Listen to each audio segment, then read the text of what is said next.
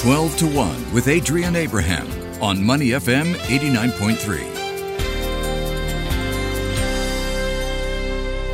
Money FM 89.3, you're on 12 to 1 with me, Adrian Abraham. And joining me on the show today is the ABC News journalist, Jason Dasey. Of course, a very familiar name for those who used to listen to his weekend morning show right here on Money FM 89.3. Jason, how are you doing? Good afternoon, Adrian. It's always good to speak to you and bring you the latest news from Australia. Jason, earlier we spoke about Melbourne, how they had a lockdown in January during the Australian Open. Then it was Brisbane. And then now it's Perth. But the mask mandate remains. The lockdown has been lifted. What's the latest surrounding Perth? Yes, Adrian, we saw Perth going into a 3-day lockdown over the weekend, but Western Australian Premier Mark McGowan announced on Monday that from midnight on that day, the lockdown would be eased because of the lack of community transmission. But as you mentioned, the mask mandate will continue until the coming weekend. It was a bit of a scare because we did have a returning traveller. It was triggered by a man who had returned from India after travelling to get married, and his infection subsequently leaked out of a quarantine hotel. He travelled from Perth to Melbourne, and as a result, we saw a bit of a scare across Australia. In fact, we had a flight that went from Perth to Brisbane, and some of the people on that flight from Brisbane, just as the lockdown was imposed last weekend, when they arrived in Brisbane, they were sent into hotel quarantine, much to their disgust. They only had to stay there for 3 days when it emerged that the situation in Perth wasn't so bad. But we're always on edge, and we always have this situation where the hotel quarantine system does seem to have faults in it, even though the Prime Minister, Scott Morrison, this week said that it's 99.99% effective. But we are seeing little cases here and there where someone will come out of hotel quarantine not knowing that they are infected. And we've had the Queensland Premier, Anastasia Palaszczuk, calling for a different way of quarantining people when they return from overseas. She says that the hotel system is inadequate, and there should be, centres built in different parts of Australia, like Toowoomba, which is a regional town outside Brisbane, where she suggested that the federal government put money into building a quarantine system there. So that's the debate that goes on here in Australia.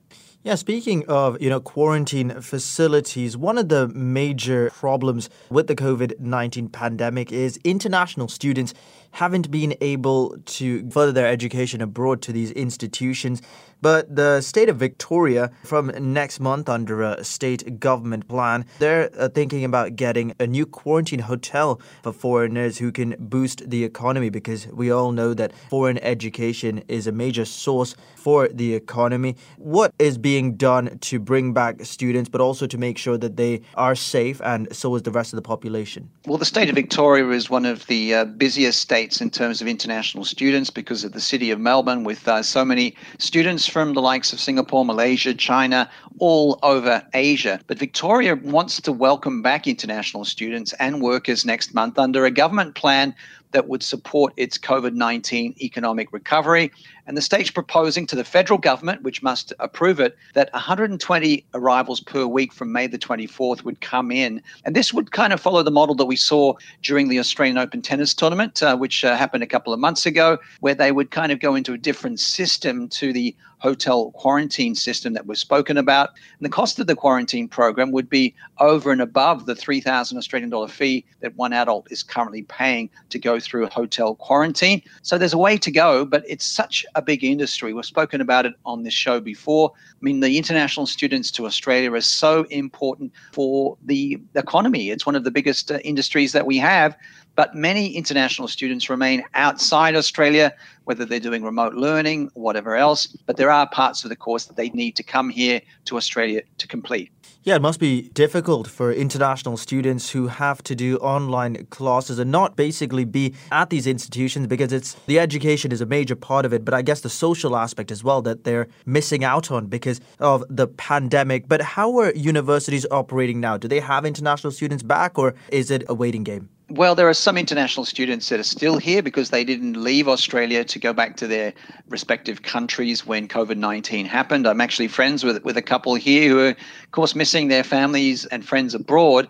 But I mean, the situation is that just a small percentage of the international students are actually here in Australia. And you're walking around areas, inner city areas. For example, I'm coming to you from Brisbane. These areas that house a lot of international students are a bit like ghost towns at the moment. So it does affect many areas of society, whether it's inner city real estate, whether it's, student restaurants and cafes and all that kind of thing, and of course the institutions themselves. Yeah, let's move away from the COVID-19 pandemic for just a little bit. We know that the 2032 Olympic Games, Brisbane is a front runner to host the Olympics, and Prime Minister Scott Morrison has guaranteed the federal government will cover half the cost. So what's the State Premier Anastasia Palaszczuk saying about Scott Morrison's statement? She's very excited about it. We spoke about her before, and Anastasia Palaszczuk is from the Labor Party. She's the Queensland Premier.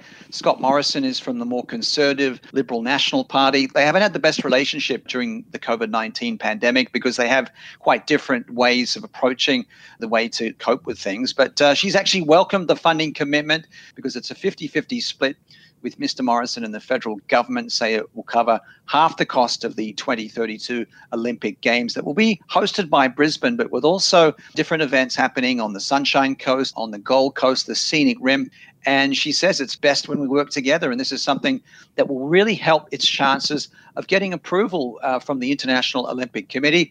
As many listeners know, Brisbane is the preferred bidder for the 2032 Games.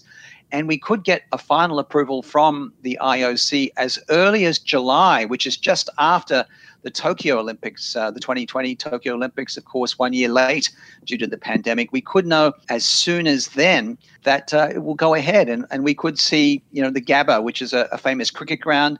Many of your listeners would have heard of that. That will likely be the Olympic Stadium. We'll see a massive redevelopment.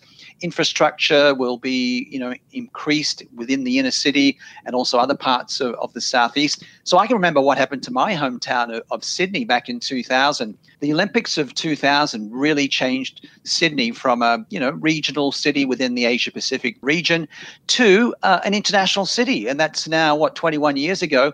So we could know quite soon if Brisbane gets the nod from the IOC to host the Summer Olympics in 2032, because we know how expensive it is for other cities to bid and be unsuccessful. So the big question is, will Brisbane host the Olympic Games, which will be the third time the Summer Olympics have been hosted by Australia? Melbourne in 1956, Sydney in 2000, and potentially Brisbane in 2032. And I'm sure you're eagerly awaiting the result of that decision. And if Brisbane does host the Olympic Games, then what a day it will be for you, because you can relive all those days again to be in a host city, once again in your life. We're in conversation with Jason Dacey. He's an ABC News journalist. Of course, he's to helm the weekend morning show right here on Money FM 89.3. Jason, we both love sports, but the situation in India is something which no one has seen in recent times. The COVID-19 situation out there is out of control. The Indian Premier League, the Cricket League, is still going on, but a number of Australian players have been pulling out, citing concern about their health and safety, but also a lack of playing time. But with more players pulling out of the tournament, do you feel that it should still carry on, or because it brings people happiness and it sort of keeps them home for about 4 hours a day or so? Or do you feel that the tournament should be suspended given the COVID-19 situation in India? Well, Adrian, this is a tournament that you and I have both worked on. We've covered it. I've been there for at least 2 or 3 IPLs, working as a sports reporter. And we know that it's not just an Indian event, it's an international event. And also should be keeping in mind that there is a bubble within the IPL, and the IPL is going ahead in a COVID bubble. So honestly, there's not a lot of risk to the players themselves. It is giving joy to the Indian audience. But the big story here is the Australian cricketers who are trying to get home because of their concerns to get back. They don't know when they're going to get back, with now all flights between Australia and India postponed, called off until the middle of May. So there are 16 Australian cricketers playing in the Indian Premier League, and already we've seen Andrew Tye coming home. He got out before the flights were stopped between India and Australia, but many big names like Steve Smith, Pat Cummins and David Warner still playing there. So it's very, very concerning for not just the cricketers there, but anyone who's got connections to India.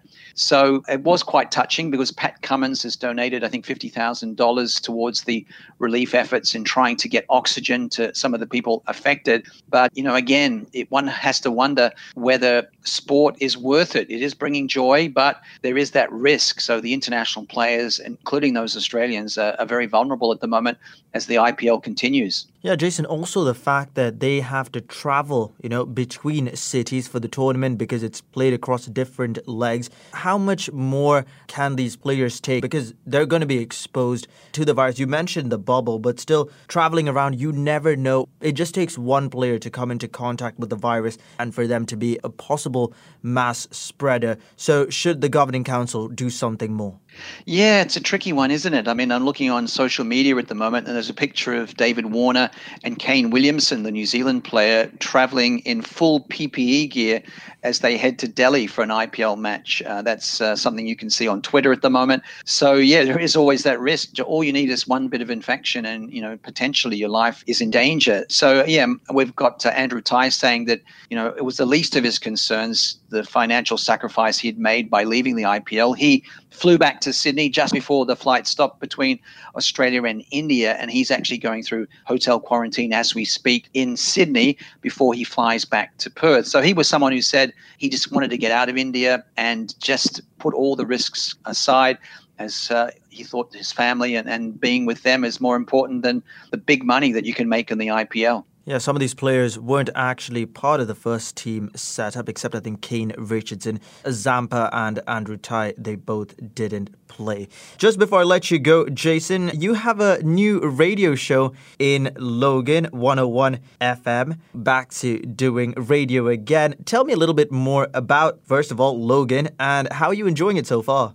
I'm really enjoying being back on radio, Adrian. I'm on 101 FM, Logan City, and a lot of listeners out there may not be so familiar with Logan.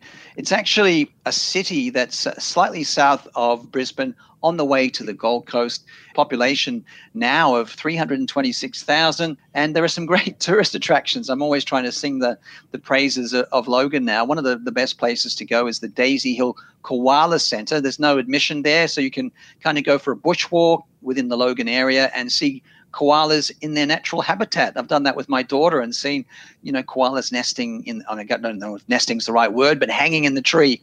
Nesting's really a term for birds, isn't it? But, it's a really interesting assignment for me to work in local radio, having worked with some of the big networks around the world like CNN and BBC, and of course, more recently with Money FM in Singapore. So do check out my radio show if you're not listening to Money FM on 101 FM in Logan City.